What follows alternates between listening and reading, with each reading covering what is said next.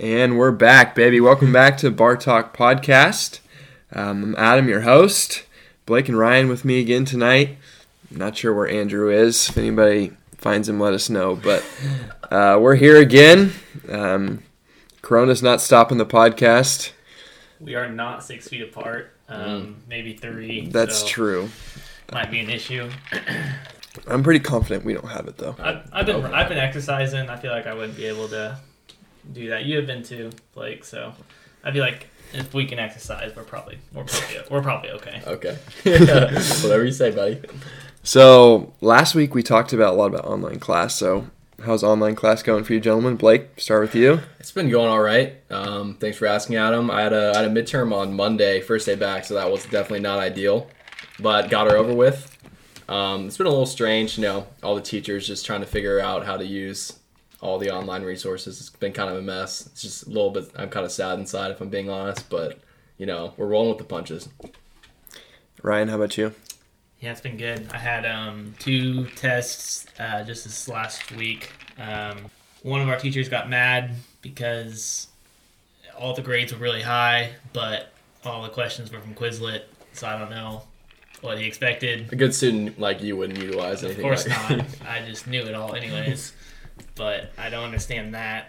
But it is what it is, So, well, team testing never hurt nobody. Adam, how's your week been?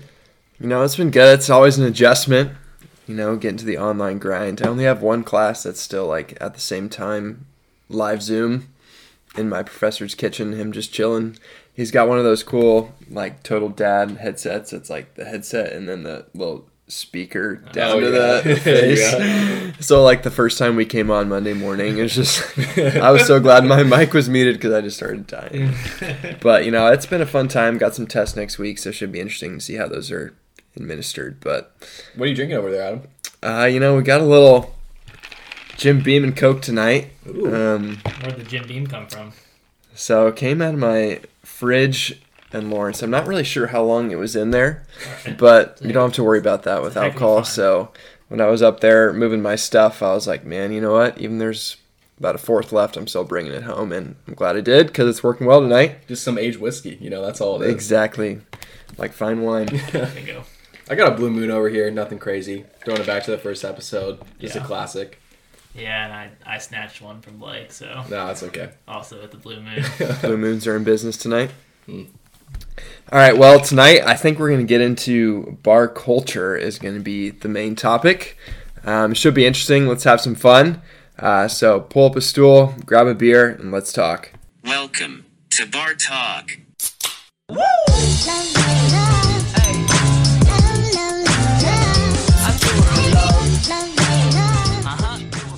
All right, so before we get into it, we're going to be talking about the Lawrence bars tonight, specifically the Triangle, the Hawk, the Bull, and the Wheel. And we've kind of had a very interesting news story come out this week. Blake, if you want to hit on it, kind of scary, really, but crazy to think what could have happened. Sure. I would say just basically a brief overview of the story was there was an almost, I don't know if you call it a mass shooting, but there was almost a shooting in the Lawrence Bar Triangle on just off campus on Ohio Street. The article just basically goes through that there was an 18-year-old who, after an argument and altercation, went to the trunk of his car and got out an AK-47 loaded with 30 bullets and was prepared to start shooting down Ohio Street on a busy night at the bars. So just the thought of that is just crazy. That if he was able, to pull that off, just how differently the year would have been going right now.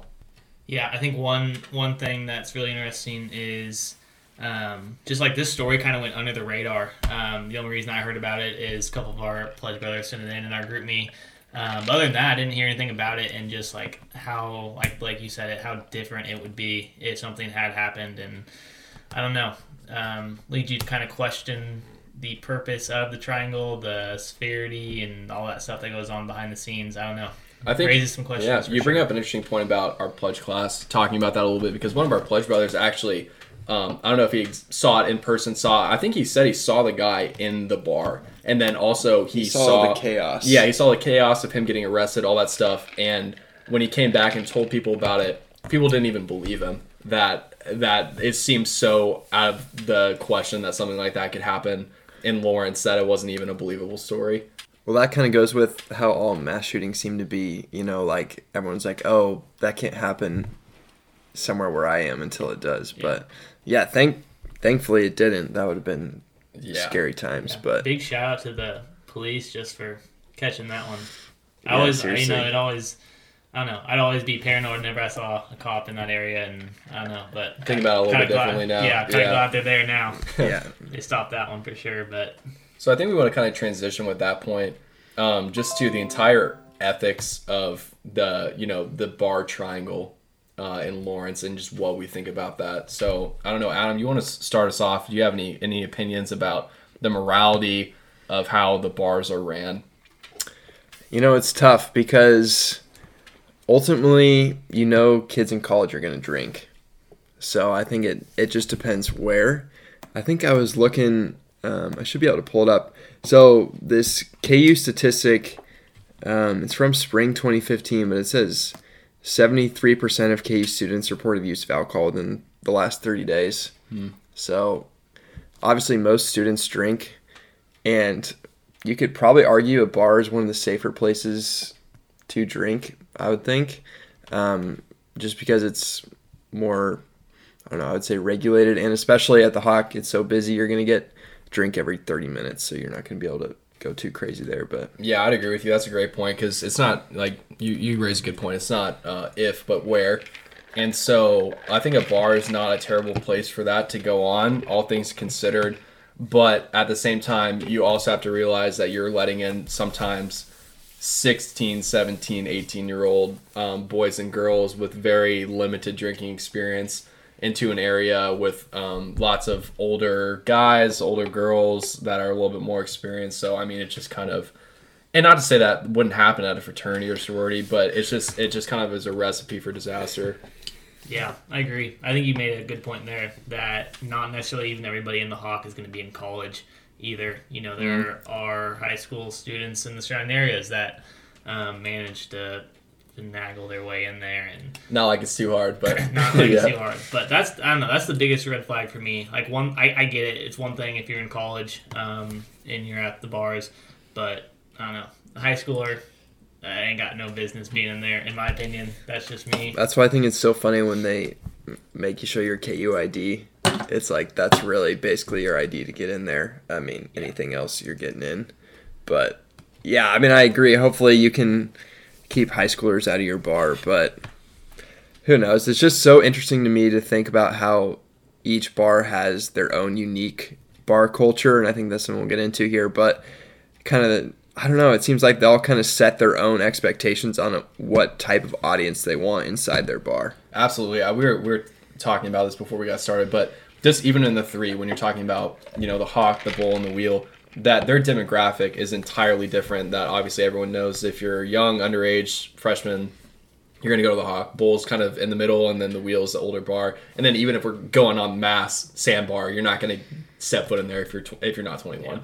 So it's just, how is there so much like variety in who they're letting in? It's just crazy to me that even Lawrence versus another college town, it seems that we are so much more lenient about letting kids into our bar scene for whatever reason. Yeah. And I mean, we were kind of talking about this earlier, but how easily could the Lawrence PD roll into the Hawk on any given Friday night and give out 100 MIPs? They could do that like that if they wanted to.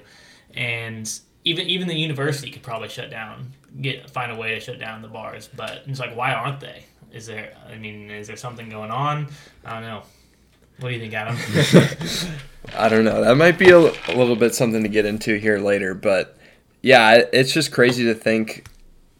I don't know. The culture is just so interesting because we can compare KU and K-State here, and K-State has such a different bar culture that they do have, some people do try, but, Adam, good example, got his ID taken in Manhattan, and Lawrence, I've never really had a problem with it. So it's just something that, like, I've always just wondered how that culture is formed, and I just keep coming back to, as a business, say in Manhattan, why would you want to be strict?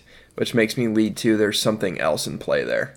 I would have to agree with you. It does not make sense. If you're a bar, you want to make money. You're a business, and obviously there are laws and regulations that you have to follow. But if you're looking at Lawrence and the Hawk, for example, the amount of money that they're making on 18, 19, and 20-year-olds going there every Wednesday, Thursday, Friday, Saturday is just absolutely insane.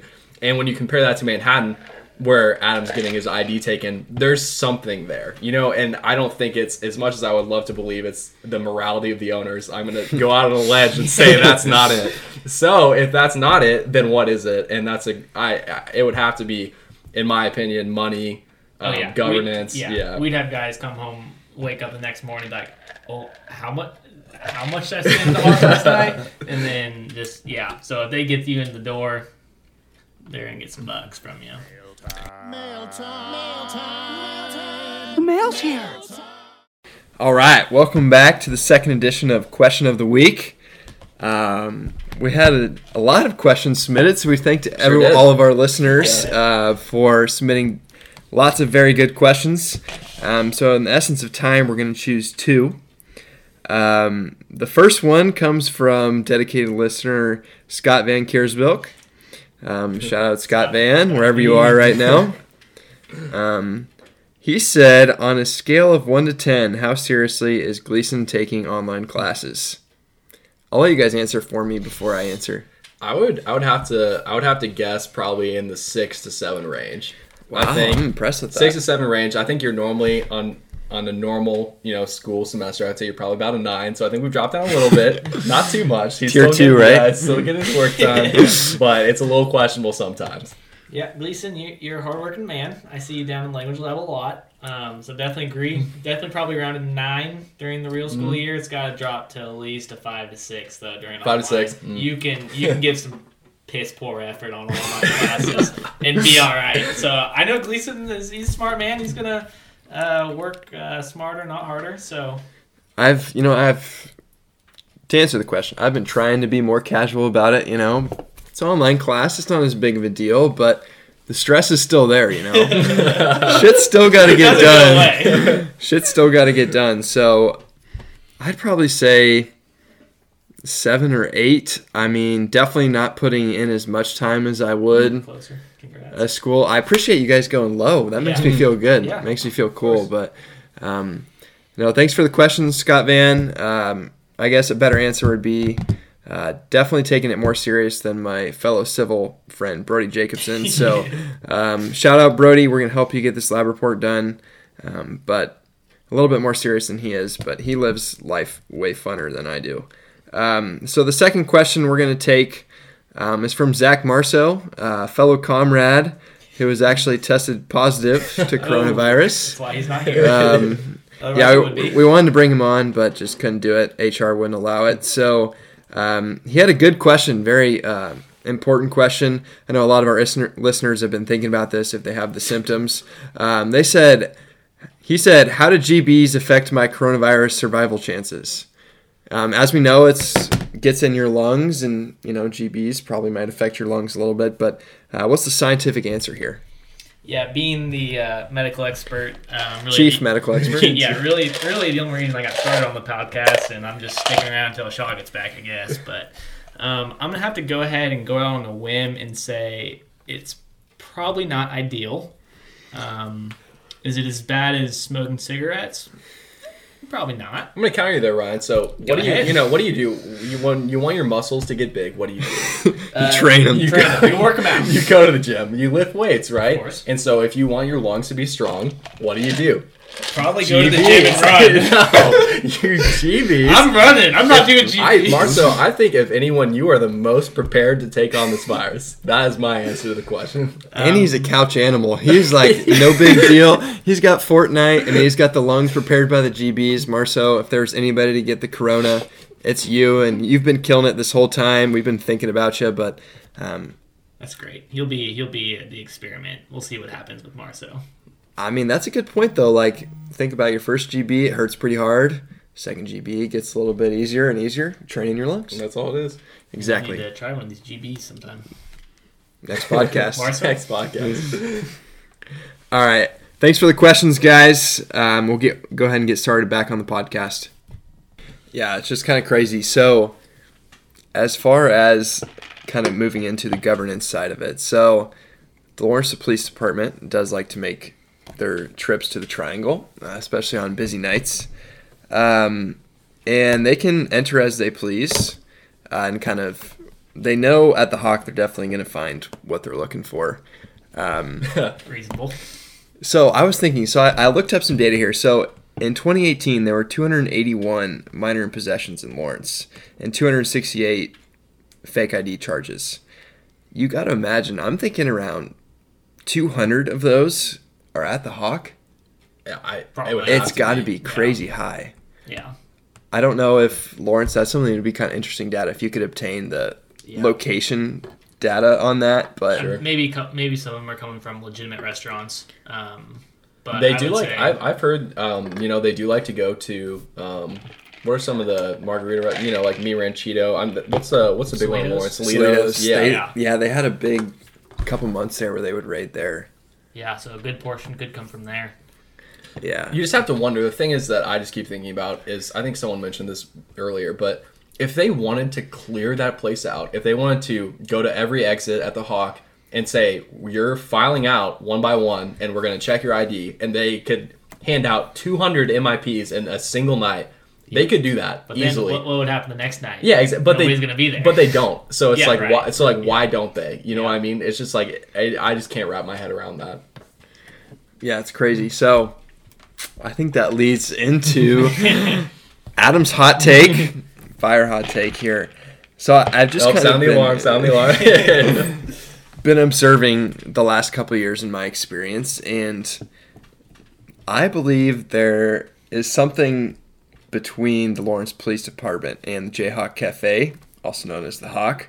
It just seems like a perfect balance where the Hawk is allowed to let anyone in, but then the police department is also allowed to come any night they want, grab a few people, write a few MIPs. Not too many though. Not too many. Not too many to make sure that people don't come, but just enough that they can write some MIPs, get some fine money coming in, put them on diversion, make some more money.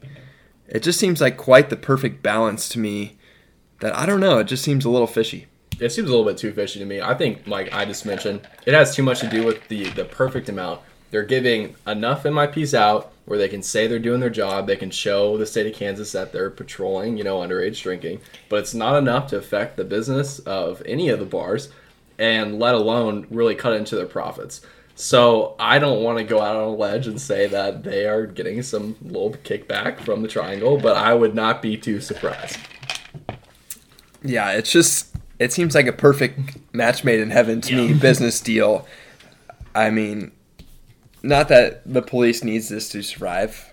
I don't think that, but I think it's they know underage kids are going to be there, and you could see them talking to the Hawk and be like, all right, we're not going to, because it's hard for me to believe that the police can't go to the Hawk and say, you got to stop letting in everyone. You think they could be part of some sort of regulation, which leads us to Manhattan. There's got to be a regulation there that says if you let certain people in, we're going to get fined. And there even has been rumors that the Hawk does get fined, but they make so much money, it's just a drop in the They bucket. shift owners, shift management, something like that. There's some sort of loophole. There's got to be, because what the Hawk is doing, it is illegal. I think anybody on the outside can look at that business and say that is not legal. That is not by the books. So there's got to be a way that they're getting around that, right? I think an entirely different conversation too is the way that they handle and pay their employees. Yeah. That's entirely that we could do an entire episode on that. That's an entirely different conversation. But the fact that none of them are on a real payroll, they're getting cash in the night, and then they're cashing them out in the same night. There's no sort of like paperwork, anything like that. What's it called? No paper trail. Yeah, no paper trail. What's it called again? What do they call them? The employees. 298s. No, the employees like. Contract workers. Contract, yeah, I don't know exactly what it's Day called. workers. Day work, some Something legal like that. loophole where they don't have to file any paperwork. So just that in itself is pretty shady to me, all cash. And there's no, if you think that they're registering that in their books to pay taxes on, you are crazy. I'd love to see those books. I'm not an accounting major, but those things are probably cooked. Yeah, so I mean, the big question that we're talking about here, and we want you guys to discuss at home as well, is just what makes a bar culture and what decides them how they want to act, and what is the role of government in that, and do they have a big say in how strict they're going to be on who they let into their establishment? I think that's a great question. I think another question I want to ask the two of you is, do you think that the owners of the Hawk, the Wheel, the Bull, should be on the hook for that? Do you think that they have an ethical, moral obligation to be more? They know what they're doing. Do you think that they have a moral obligation to not do that because they know that they are enabling young and impressionable kids into a drinking culture? You know, it's hard because you'd think, but I just think when you're running a business like that, and if they're, again, it goes back to if you're allowed to do it, why not? Yeah. You know, like at the end of the day, you want your bar to be full. And let's think about coming into the fall semester of college. About a quarter of the university is 21. I mean, throughout that fall semester, you're getting the junior class turning 21, but you really have the seniors. So you gotta if you're just gonna rely on the senior class to fill your bars, it's not gonna happen. And especially with the culture that's been created in the Triangle, because not too many seniors are there, especially at the Hawk. Yeah. So it's almost something where to be able to survive, but then, then you go back to Manhattan again. How do they survive when they have such a strict culture? But I mean, it's crazy to think about. So it makes sense, honestly, business-wise. If you want to get the most people in there, you need to have access to all the demographics at the university, which a majority of the people going out to the bars are actually under 21, which is kind of... You make an excellent point. I really never considered that, in the fall semester, you're talking about probably around 25% of the student population is of age. I've never really even considered that, but that's 100% true. Yeah, I like what you're saying. If you're thinking of a strictly capitalistic point of view, you are going to want to make as much money as possible, and it's all about the cost-benefit analysis, right? If you are benefiting from all these students in your bar, and they're all spending money because they're getting drunk, and the drunker they are, the more money they're going to spend, right? That's why I have all and a $5 cover to get in. That's why I have all those, don't want to forget that. They have all those specials. And then if your cost is just like a measly $5,000 fine, you can live with that. Yeah. Is that ethical, on the other hand? I think that's a different story. From a business capitalistic point of view, I agree 100%. However, is it ethical? That's a whole other question. I think an entirely separate caveat, too, is they have to understand if they don't do it, somebody else is going to do it. So I don't know if that makes it right, but I think that would maybe make it a little bit easier that if the Hawk closed tomorrow, someone else would buy it and start something else up. So probably. I don't know. Does that make it right, though? I don't know. Because obviously it's been proven that it's allowed to run a business like this based on what's going on. And if the police are okay with it, it must be somewhat ethical, right? I don't know. Yeah, it's just crazy to think that the police in the city leaves that up to the company or the bar to figure that out themselves about how strict they want to be. Adam, do you want to contrast, just for some of our listeners who haven't been to a bar in Manhattan, what your experience was like? Contrast, for example, just the Hawk versus the bar or your experience in Manhattan. Yeah, so in Lawrence, being there 3 years, especially, I know we've been focusing a lot on the Hawk. I mean, the Bull and the Wheel, there's definitely get some more butterflies in your stomach walking up there. But the Hawk usually feel pretty confident because about half the time the person looking at your ID. And the other half the time they look about 1 or 2 years younger than you. So you're going to hope that they're going to let you in. But in Manhattan, it was definitely a different experience. A lot more fear. Walked up to him, gave it to him, and he just knew right away. He's like, this is fake. And I'm like, no, it's not. And then he gave it to his manager. He's like, yeah, I could try. So it's just like I don't know. It was just but it was so weird because they felt so excited to take it from me. And I'm like, I'm trying to give your business money here. That's all I want to do is come in and give you money. But they were especially the manager, it was he was the type of guy that he lives to take IDs. And I'm like, this just makes no sense. I'm just trying to compare these two completely different places, both college towns, but just such complete different experiences. Literally an hour away, which is crazy. It's shocking to me that it can be so different and they're so close, Yeah. and it's so similar. Do either of you guys know how other colleges are? Or is KU like an anomaly in terms of the bar scene? Or are I other think it colleges is. pretty similar to K-State, KU? I I think just don't know. I think having a bar scene in general, especially the bar scene at KU, is not normal. Not even just the age restriction, Like or the just ease of I think the getting in. Hawk is an anomaly. yeah, It it is just an yeah, I think it anomaly. is because and not only that, it's just like the fact that I don't think a lot of colleges have bars that close to campus, like so accessible. I think that is not a normal thing. In my understanding, talking to our friends who go to other schools, Yeah. that is not normal. It's mostly fraternity, sorority parties, House parties. Yeah, and then Yeah. once you're 21, then you can start going out to actual bars. So I don't think that Lawrence is normal in that regard. Yeah, and I'm sure there are places around the country, but I think that'd be a really interesting study to look into what universities have a looser bar scene in terms of underage and a stricter bar scene.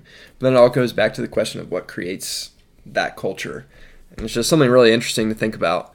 But, I mean, at the end of the day, we go back to our very first episode. We shouldn't have to be dealing with this in the first place.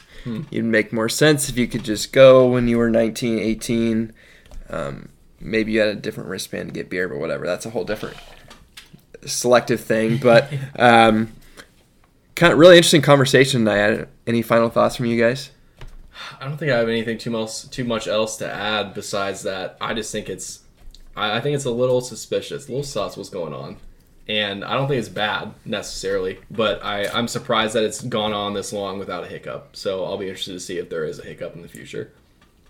Yeah, can't say anything else. I think we brought up a lot of good points. But yeah, that's about all I got. Can't say I go to the Hawk super often, and so I don't really know these days. But Definitely, we can't. The one thing we can all agree on is there are some good memories at that place. Yeah, sure.